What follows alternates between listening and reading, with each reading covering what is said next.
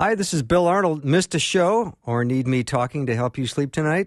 I have several solutions to that situation. Here are the podcasts from the show. You are the best for listening and supporting Faith Radio.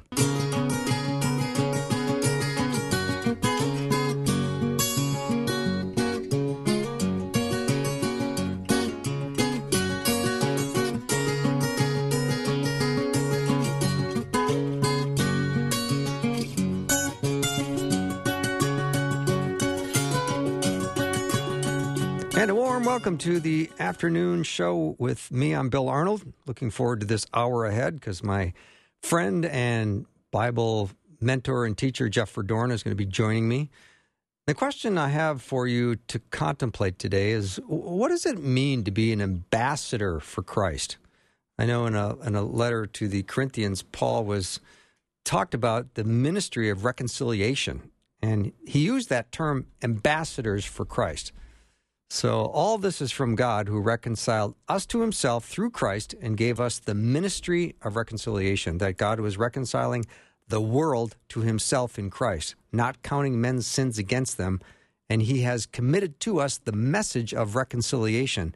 We are therefore Christ's ambassadors, as though God were making his appeal through us. So that's out of 2 Corinthians chapter 5. And we're going to talk about exactly what does it mean to be an ambassador and how that ties into reconciliation and kind of the world we're living in today and how that might be more important now than ever before. Jeff is coming to us live today from the beautiful state of Arizona. Jeff, welcome. Hi, Bill. Nice to have you here. I know you're getting away from the Minnesota winter, so good for you. I heard you guys got some snow last night. That's what they call it. And I heard you got some sunshine today. You know, it's sunny just about every day here. Yeah. Although we did get a little drizzle last night. Boo-hoo. You had me, then you lost me. I know. It's a beautiful spot. I very much. We've been coming down to Arizona for about 20 years. That's really nice.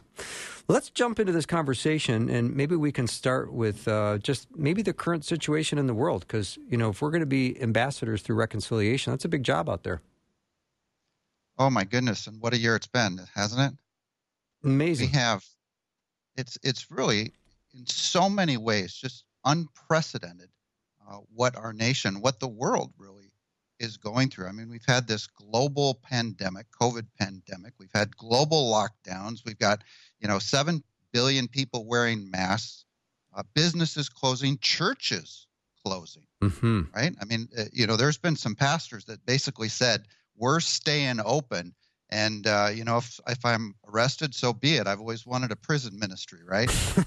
Even while liquor stores have been considered essential businesses and casinos and strip clubs, and they stay open, governments, which, by the way, have had unprecedented emergency powers, basically, since this whole thing started. Governors have declared states of emergencies and have basically made a lot of these mandates by executive orders. These orders have not been through legislatures. They've not been voted upon by a House and a Senate and passed as a bill and signed by the governor. These have been executive orders under emergency powers, unprecedented. And now, of course, we've got this election, which is pretty much unlike anything we've seen before. And in addition to that, censorship across a digital platform. I mean, the sitting president of the United States has been basically deleted off of about a dozen different platforms. One commentator I was reading said it's kind of like we've become a silicone curtain. Remember the Iron Curtain of days gone by? They described it as a silicone curtain, where they're silencing conservatives and Christians and politicians. And it's just, it seems like the world has been turned upside down, hasn't it? Sure does. And I've been asked, so I've been teaching about the end times for about 20 years, and there are people coming up in my classes, a couple different classes that I teach, is this the end? Are we in the end? I'm beginning to wonder myself if we're rapidly approaching this time of the end. But I think as Christians, whatever age we live in, I think it's ultimately important to remember a simple kind of truth. Paul lived in the first century. His government Israel, of his country, was occupied by a foreign power, Rome. And the leader of Rome demanded to be worshipped as a god, right? There is no god but Caesar.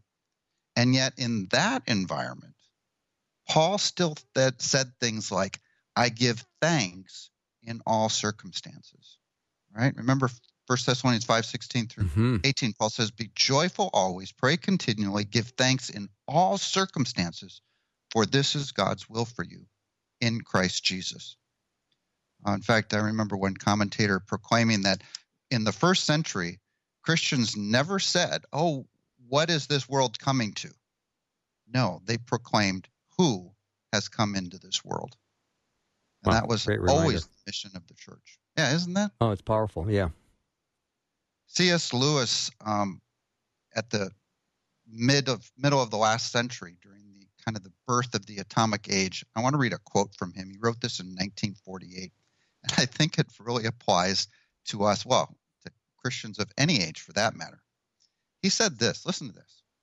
In one way, we think a great deal too much of the atomic bomb. Now, it had just come on the scene, right? But replace the atomic bomb with whatever the current, situation is in the world. Today, we got a COVID pandemic worldwide. How are we to live in this age, in the atomic age? I'm tempted to reply, why, as you would have lived in the 16th century, when the plagues visited London almost every year, or as you would have lived in the Viking age, when raiders from Scandinavia might land and cut your throats at night. Oh, there's a pleasant thought, huh? Or indeed, as you already live in an age of cancer, in paralysis, in air raids, in railway accidents, and in the age of motor vehicle accidents. In other words, do not let us begin by exaggerating the novelty of our situation. Believe me, dear sir or madam, you and all whom you love were already sentenced to death long before the atomic bomb was invented. And a quite high percentage of us were going to die in unpleasant ways. In fact, it's pretty much 100% as far as I know. It is perfectly ridiculous to go about whimpering and drawing long faces because the scientists have added one more chance of painful and premature death to a world which already bristles with such chances, and in which death itself was not a chance at all, but a certainty. And in fact, isn't that why Christ came into the world?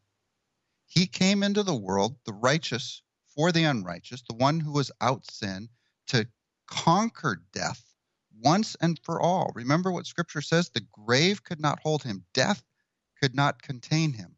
If you believe in Christ Jesus, you have overcome the world and death. And you now have an inheritance that is what God says is kept in heaven for us, shielded by God's power until the day of redemption. If there's one kind of thought today that I want to get across, is that nothing can touch your inheritance in Christ Jesus. In fact, Paul says in Hebrews 13, he says, so we say with confidence, the Lord is my helper. I will not be afraid. What can mere man do to me?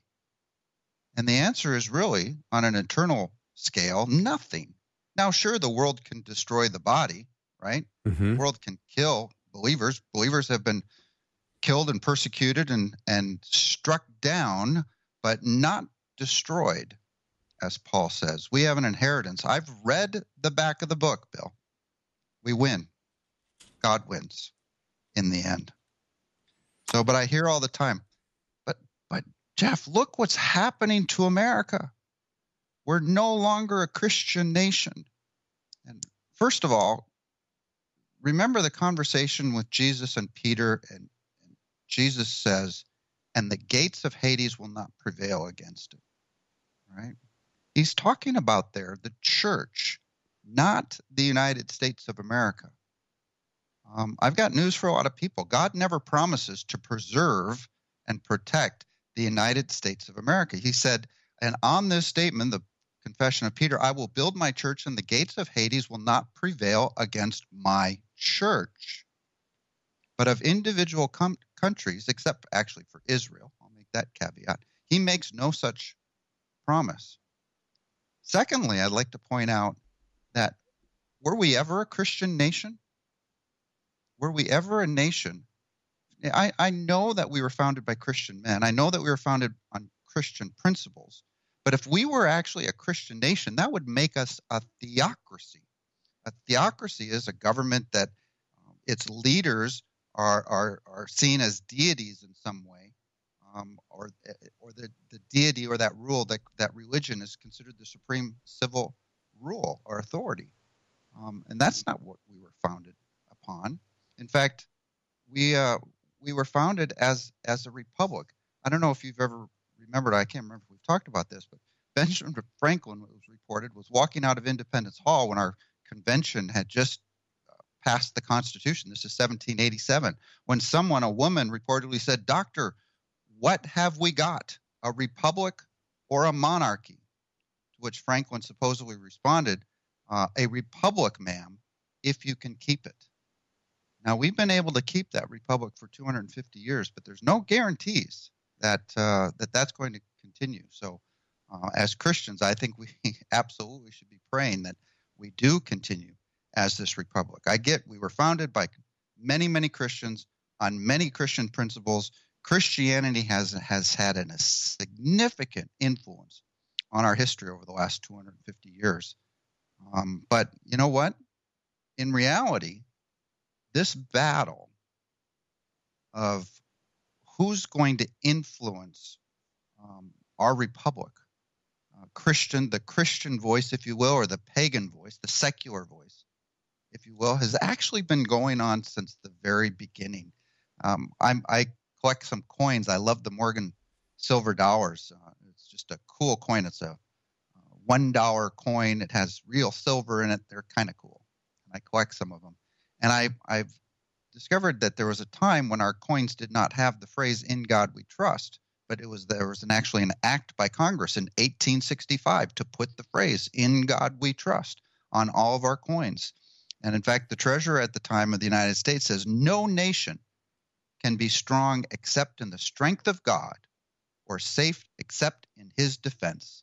Listen to these words, he said.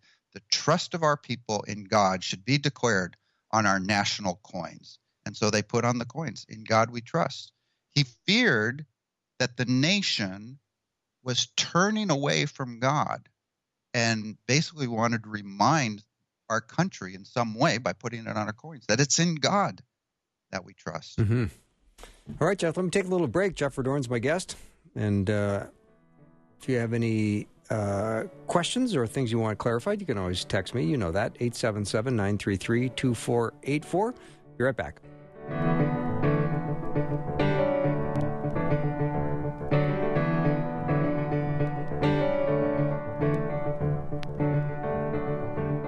Time and time again, boy, you never win. You never win. But the voice of truth tells me a different story. The voice of truth. I'm back with Jeff Verdoorn. We're talking about being an ambassador for Christ. We're setting the stage for talking about that. We're just kind of navigating our way through some of our past history. And Jeff, I think you've got a quote from Reagan you wanted to share as well as we get back into this. I do. You know, I'm not a bumper sticker guy, but if I had one bumper sticker, I think something like this would be it. Reagan once said famously, "If we ever forget that we are one nation under God, then we will be a nation gone under." I love that quote. It says a lot. It reminds us of our history, our founding, the principles in which they are based, but it's also a warning, right? And as we kick God out of our schools, out of our public squares, there's going to be consequences. You know, God says, "Blessed is the nation whose God is the Lord." And if we kick God out to some extent, I think there's going to be some consequences on the United States. You know, I read a report. There was a report issued to a Senate committee a few years back, and it talked about examples of religious persecution in our country. And I think most Americans would be shocked at the hundreds and hundreds of items that are in there. There's one particular case that I just find disturbing. It was in Orange County, Florida, and a fourth grader from Columbia Elementary. His name was Joshua. He had his Bible sitting on his desk. It was confiscated by the teacher. When he asked her why, she said it was a matter of separation of church and state. Right? We hear that phrase all the time. She also told him that if she caught him again with his Bible, she would report him to the principal. Well, the next day, this young man, Joshua, brought another Bible, and several students threatened to turn him in. And actually, it was a third time that he brought it. That Bible was taken away, and then a third time he had a Bible taken away from him. The principal called him in, and for an hour, the principal and the guidance and a lawyer interrogated Joshua without contacting his parents, about what he has done and why he can't do that. There is nothing in any law or in our Constitution that says you cannot bring a Bible to school. This report had hundreds of these examples, Bill. I mean, there was an example in St. Louis where a young, like fourth, fifth grader, I can't remember what he was caught praying over his lunch. And as punishment, he was lifted from his seat, reprimanded in front of all of his classmates, and ordered never to pray over his lunch again in school. These kinds of things are happening in our country, and I just think they're kind of frightening. Yeah, they are. But today, I mean, this cancel culture thing that we're seeing, where if you don't have the accepted views, you're just getting canceled. Online on all these groups, Facebook, Twitter, YouTube, and so on. There's originally this thing called shadow banning, where they didn't really tell you you're being banned, but your posts and your videos and so on would not show up in anybody's feed. Well, now they've moved to outright deletion of accounts, tens of thousands of accounts that simply were supportive of President Trump or were conservative in general or Christian specifically have been deleted off of these platforms. And we have a First Amendment for a reason, to protect people's right to have differences of opinion. And I think that's important for all of America to remember. But we have been declining. We have been kicking God out. There was a report by the American Enterprise Institute about religion in America, and their findings this year were basically, a lot of people have reported this, that religion in America has been on the decline. The number of Americans that have reported of going to religious services has fallen from the 60s to today, so over the last 50, 60 years, from about 50% to about 35%. And those that identify or count themselves as part of some religious body or another has fallen from 75% to 62%. So the importance of religion, the importance of Christianity has been declining in America. Now, really quick, before we jump into our ambassadors, there's one more kind of aspect I wanted to talk about. And that is, well, how do we respond? How does the church respond to the decline of faith, of Christianity, in the country in which we reside? Because if you know the church as a whole around the world isn't in decline. In fact, the church in China is growing rapidly.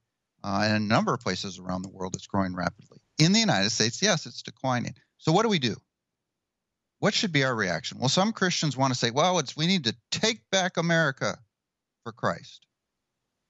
Like, this is the objective or the mission of the church, is to take back a government, right? Generally speaking, this is called dominionism. It says that the church is responsible for taking over authority and power and the seats of power all over in order to, some believe, usher in the second coming of Christ. Well, I believe that he's going to usher in his coming when he comes. Amen. So, amen. Yeah. Two, I think some Christians just say, well, I don't want to say anything. I just, we shouldn't talk about religion. We shouldn't talk about politics. Religion is a private matter, so let's just not say anything. Well, I don't know about that. Some say, well, because we're kicking God out, God's going to rain down judgment on America, and that he's going to judge us in some way, shape, or form. Well, I don't know if that's coming or not. There's only one judgment that I know that's coming, and that's at the back of the book, right, when Christ returns, and he judges all the nations of the world, not just our nation. He judges all the world for sin. And then finally, there are many who declare that we're going to have a revival of some sort in our nation. And boy, I hope that's true, but I just don't see that in Scripture. In fact, I don't know that we know of what's going to happen, good or bad, between now and when Jesus decides to come back. I really don't know, right? I don't know if things are going to get considered. Some say things are going to get much better as we usher in the era of Christ and his reign. Others say that it's going to get much worse as the apostasy and we fall away, and things are going to get worse and worse and worse right up until the rapture of the church. Boy, I just don't know. I know a lot of things that happen in the end times. I don't know anything that says what's going to happen between today and the rapture of the church. So what is the true mission of the church? I got another quote here I want to read. This is from a guy by the name of Clarence Larkin, and he lived about 100 years ago, and he has a great little paragraph here on the mission of the church. He says that the church is not a reform bureau to save the bodies of men. The reformation of men is very commendable, as are all forms of social service. But that is not the work or mission of the church. The world was just as full, if not fuller, of the evils that afflict society today in the days of Christ. But he never, nor did his apostles, organize any reform agencies, what we'd call nonprofits today, I guess. He knew that the source of evils in this world was sin, and the only way to eradicate sin is to regenerate the human heart. And so he gave the world the gospel. And the mission of the church is to carry the gospel to the whole world. The purpose of the gospel in this dispensation, in this time, is not to save society, but to save individual members that are to comprise the body of Christ, the church. That's the mission of the church. That's a great quote. Cool? No, it's outstanding. So, Jeff, we're coming up against a hard break. So why don't we set the stage for the characteristics of what an ambassador is? And I know you've got lots of scripture and a great way of sharing that. So we will take a little break, and then when we come back, we will talk about the characteristics of an ambassador. Sound like a good plan? Perfect, Bill. Thanks. Good deal. Yeah, Jeff Verdoorn's my guest. And if you have any questions or anything you'd like clarified, you can always text me, 877-933-2484. Otherwise, we'll be right back with Jeff in just a minute.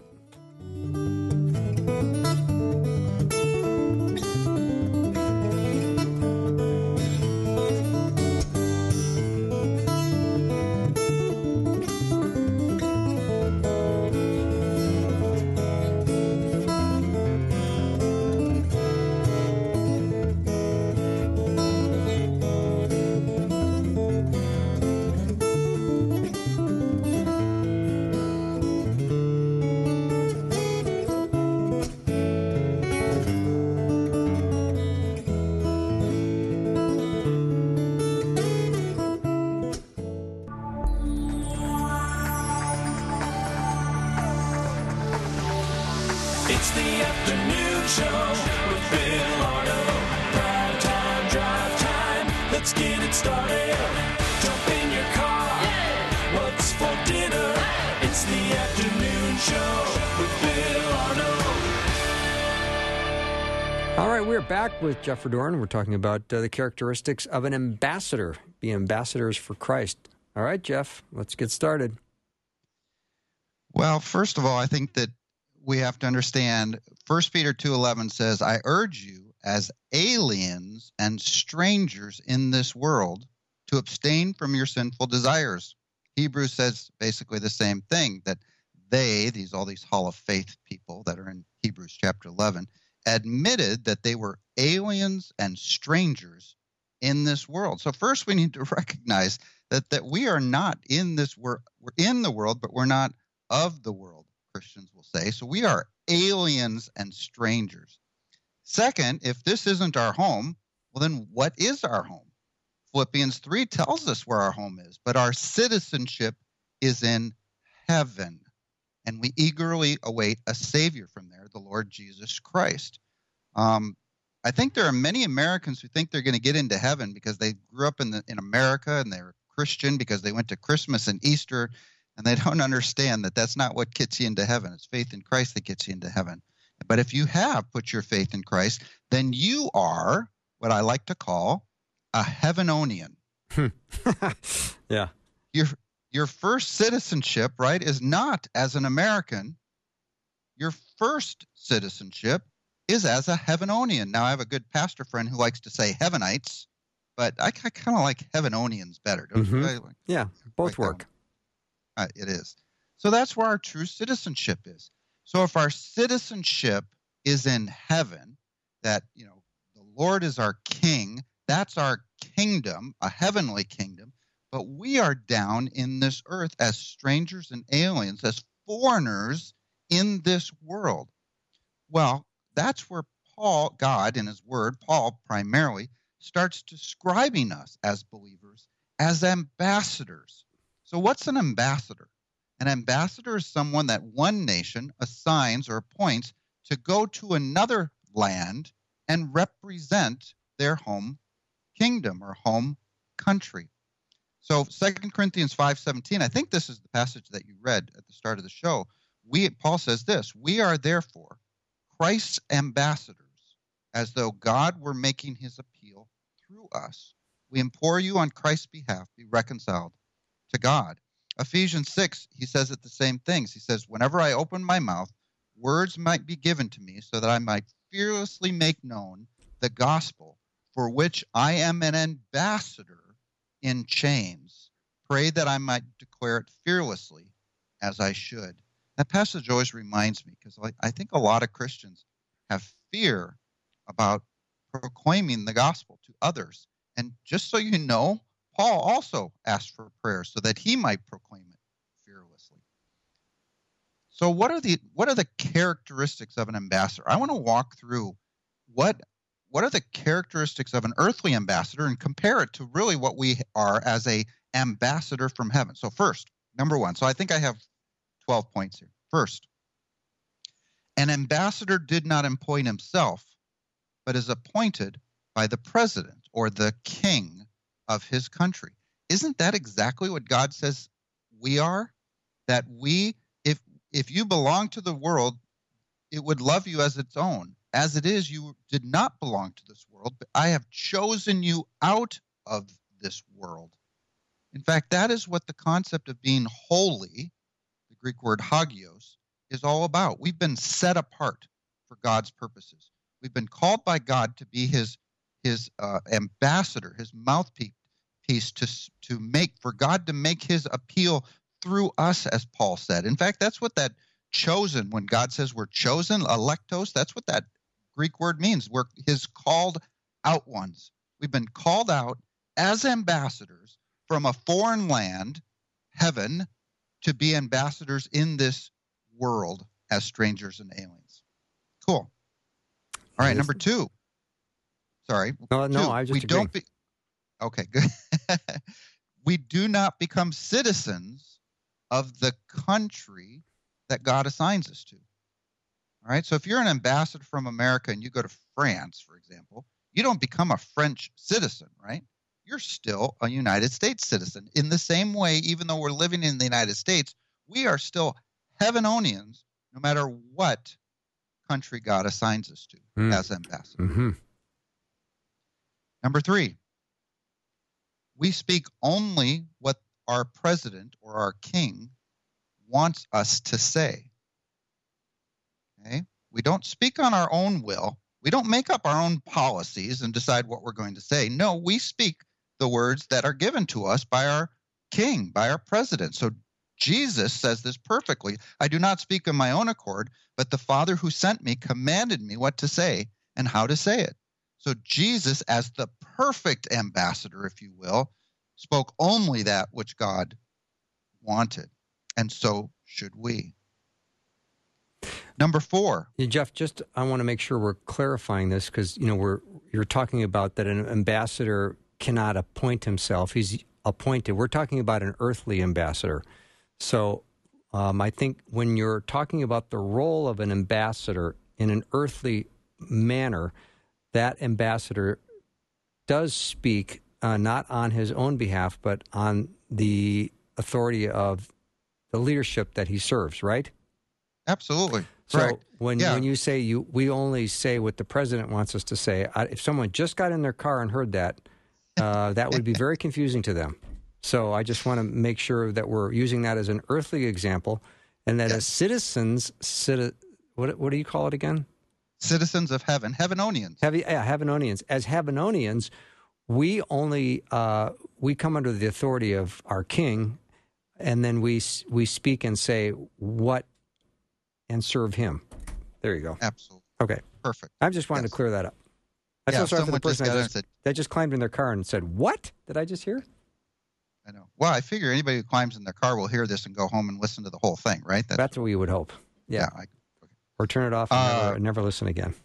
There you go. Yeah. Number 4. As an ambassador in a foreign land in this world, the ambassador enjoys what's called diplomatic immunity. In other words, they are not subject to the laws of the country that they are in. Interesting. It is. Paul says in Colossians this. It's basically describes an ambassador perfectly. Since you died with Christ to the principles of this world, why, as though you still belong to it, do you submit to its rules? In other words, God says we're free to do all things, he says. We have our freedom in this world, and we don't need to submit to the rules of the world. But that gets to our next point. Number 5, however, says, but we should follow the laws in the country that we are in.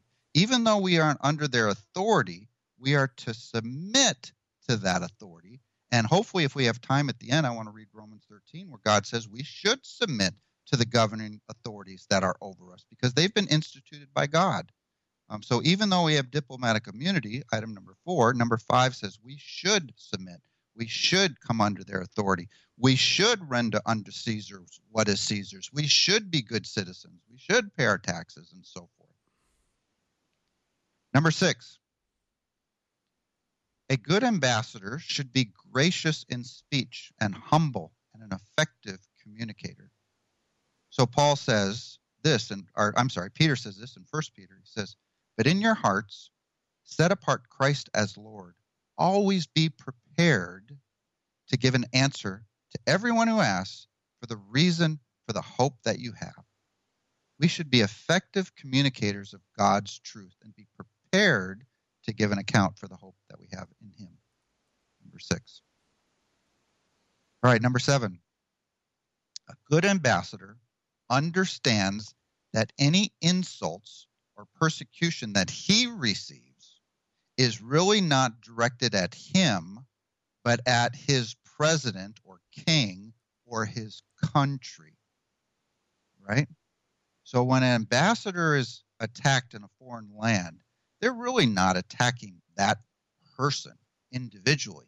He's just the representative of his homeland. So in Matthew 5 says, Jesus says in his Sermon on the Mount, blessed are those, are the Beatitudes, blessed are you when people insult you, persecute you, and falsely say all kinds of evil against you because of me. Remember, if you are being insulted or attacked or persecuted because you're a Christian, they're not attacking you. They're really attacking Christ. Mm-hmm. Okay. Number 8, anything an ambassador does, an earthly ambassador does, reflects back to his president or his country. And in the same way, anything we do as ambassadors from heaven reflects back to our King.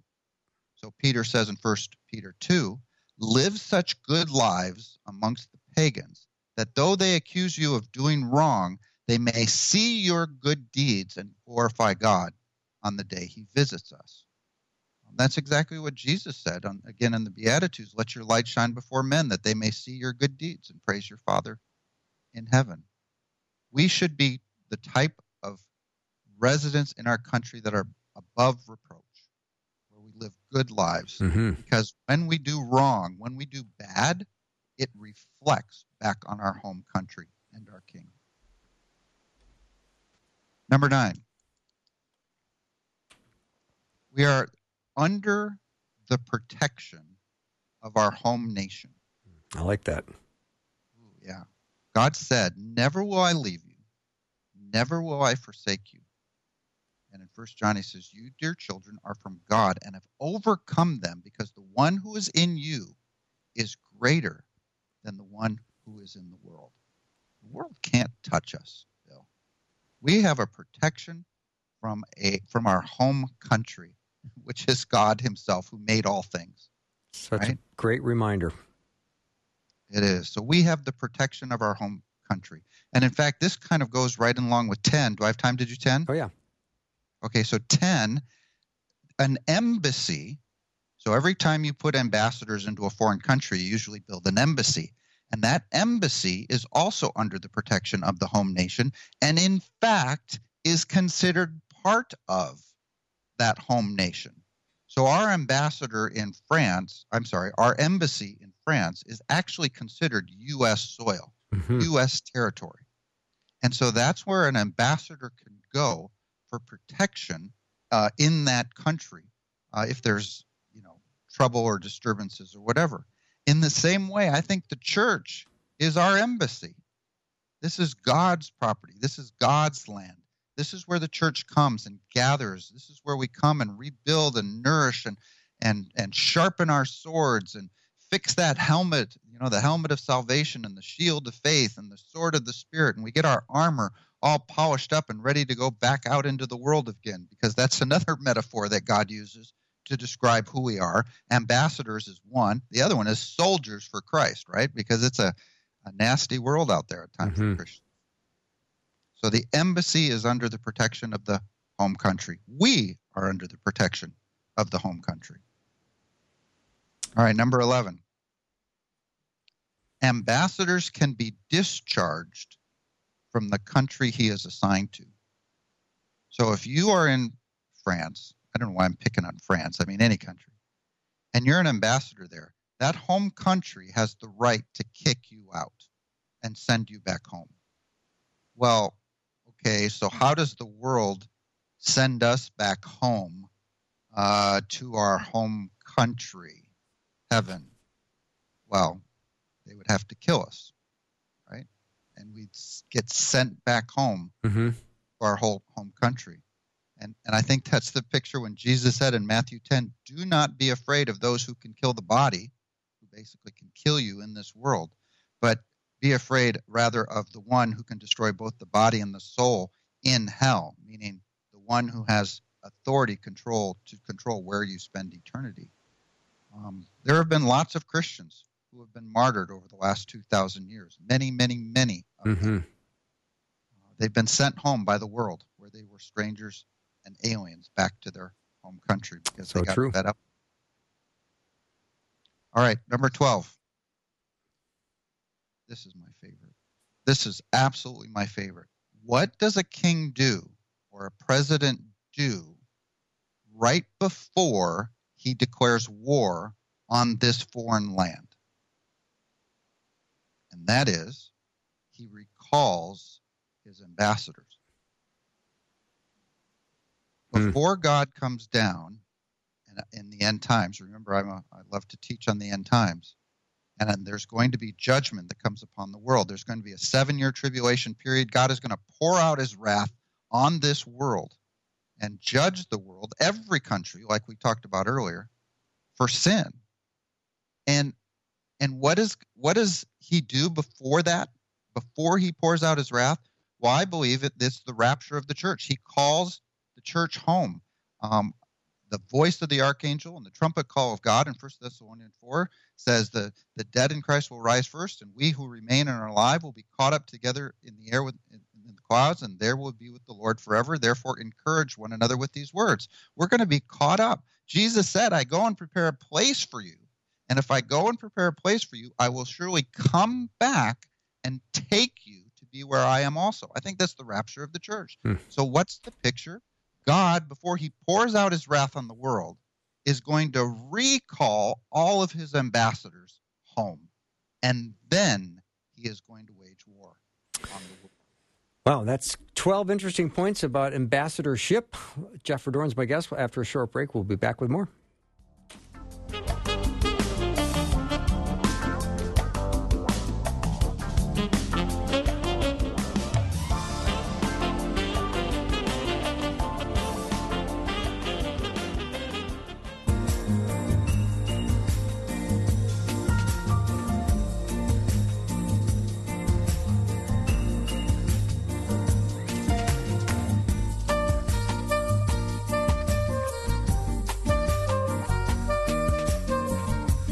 Welcome back to the show. Jeff Verdoorn's my guest, talking about ambassadors for Christ. What does it mean to be one?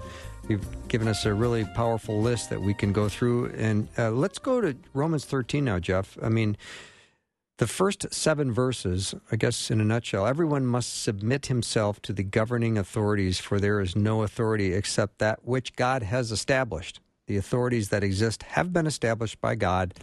Consequently, he who rebels against the authority is rebelling against what God has instituted, and those who do so will bring judgment on themselves. It goes on. But let's just talk about the importance of submitting to ruling authorities per this passage. Well, I think the picture is clear. So we mentioned this earlier, this concept of submission to the authorities that are over us. And did you notice that because God is the one who instituted that authority? And it goes on to say, so if we are to rebel against the authorities as God's servant, we're actually rebelling against God. And it says that's why we pay taxes, right? Because they're God's servant who give their full time to governing. So that's why Jesus in Matthew 21 also said, render unto Caesar's what is Caesar's, render unto God's what is God. We should be law-abiding citizens and submit to the authority that's over us. Mm-hmm. Now, I just want to interject now, as people might be hyperventilating, as there is a time not to submit to government, and we're going to cover that as well. Absolutely. So that's obviously then the next question, because Paul says that again, to be subject to rulers and authorities. Peter says, submit yourself to the Lord's sake, to every authority that's been instituted over you. So that's clearly the picture. But then, of course, the next question is exactly what you said. When not to submit to authority. We actually have just a few examples in Scripture of when righteous men did not submit to the authorities. So let's walk through a few of these here. Daniel is one, right? So Daniel is sitting in Babylon. He's a captive, actually. And there's a decree that comes down that you should not pray to anyone but the king. And what did Daniel do? Well, he decides he's not going to listen to that decree, and he goes into his room, faces Jerusalem, and prays 3 times to God.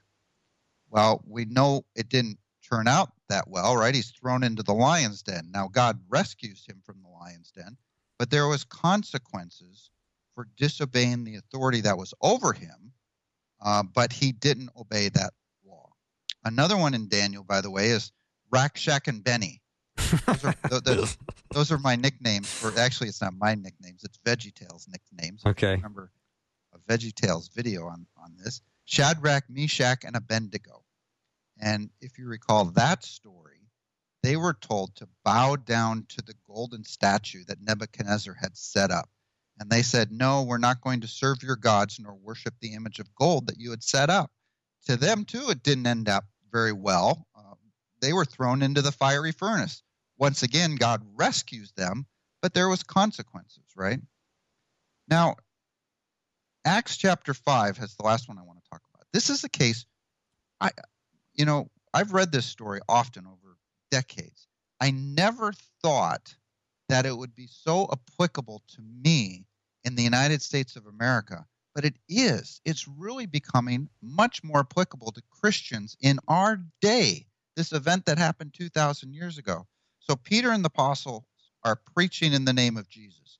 The authorities don't like them doing that, so they're brought before them. They're beaten and flogged, and they said, don't preach in this name anymore. They go out and they do it again. They preach in the name of Jesus. So they're brought back. I want to pick it up in verse 27 in Acts chapter 5. The apostles were brought in and made to appear before the Sanhedrin to be questioned by the high priest. We gave you strict orders not to teach in this name, yet you filled Jerusalem with your teaching and are determined to make us guilty of this man's blood. Peter and the other apostles replied, we must obey God rather than men. The God of our ancestors raised Jesus from the dead, whom you killed by hanging him on the cross. God exalted him to his own right hand as Prince and Savior, that we might bring Israel to repentance and forgive their sins. Now, the Sanhedrin didn't like that, and they were about to kill them. And they were going to meet a similar fate of Daniel and Shadrach and Meshach and Abednego. But once again, God preserves them. Another Sanhedrin member stands up and says, wait a minute, guys, I don't know if you want to do this or not, because if this is from God, you would be basically destroying what God was doing. If it's not from God, it's going to fade away. But if it is, you better watch out. So they let them go, and they continue to preach in the name of Jesus. As my good friend, a missions pastor at my home church, his name's Dave, says, what was the first century's mission and evangelism plan? Take their hands away from their mouths, because Scripture says that we cannot help speak about what we've seen and what we've heard. They couldn't help themselves, could they? They couldn't. So in this case, they listened to God and not to men. So what do all three of these instances have in common about obeying God? Does it say anything about wearing masks? Now, I don't like to wear masks, but that's the law of the land, right? Mm-hmm. There's an executive order from our governor that has the weight of law that says I need to wear a mask in public when I go into a restaurant or wherever. So I wear a mask, right? Because that's the law of the land. The speed limit. I obey every speed limit on every road I ever drive on. Well, yeah. Okay. Maybe not. But I stay within a certain percentage. Right.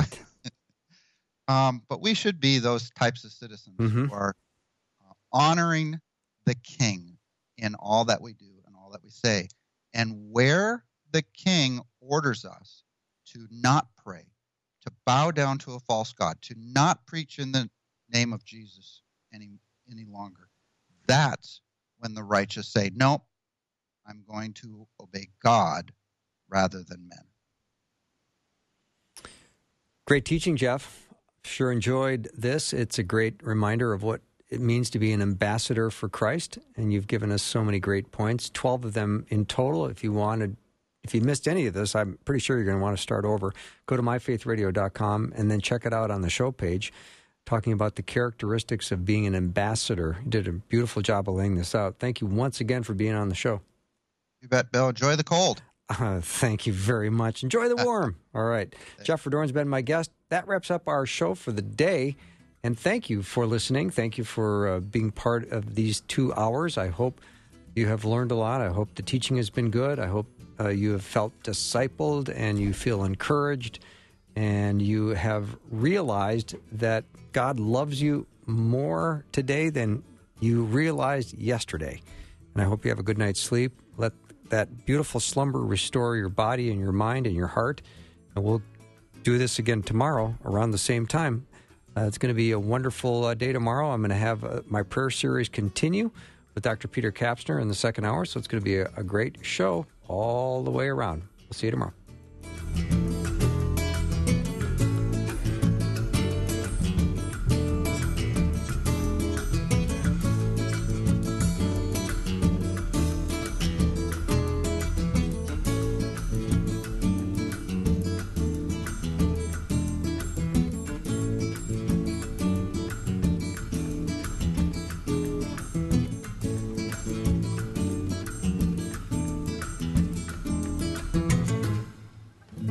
Thanks for listening. Programming like this is made available through your support.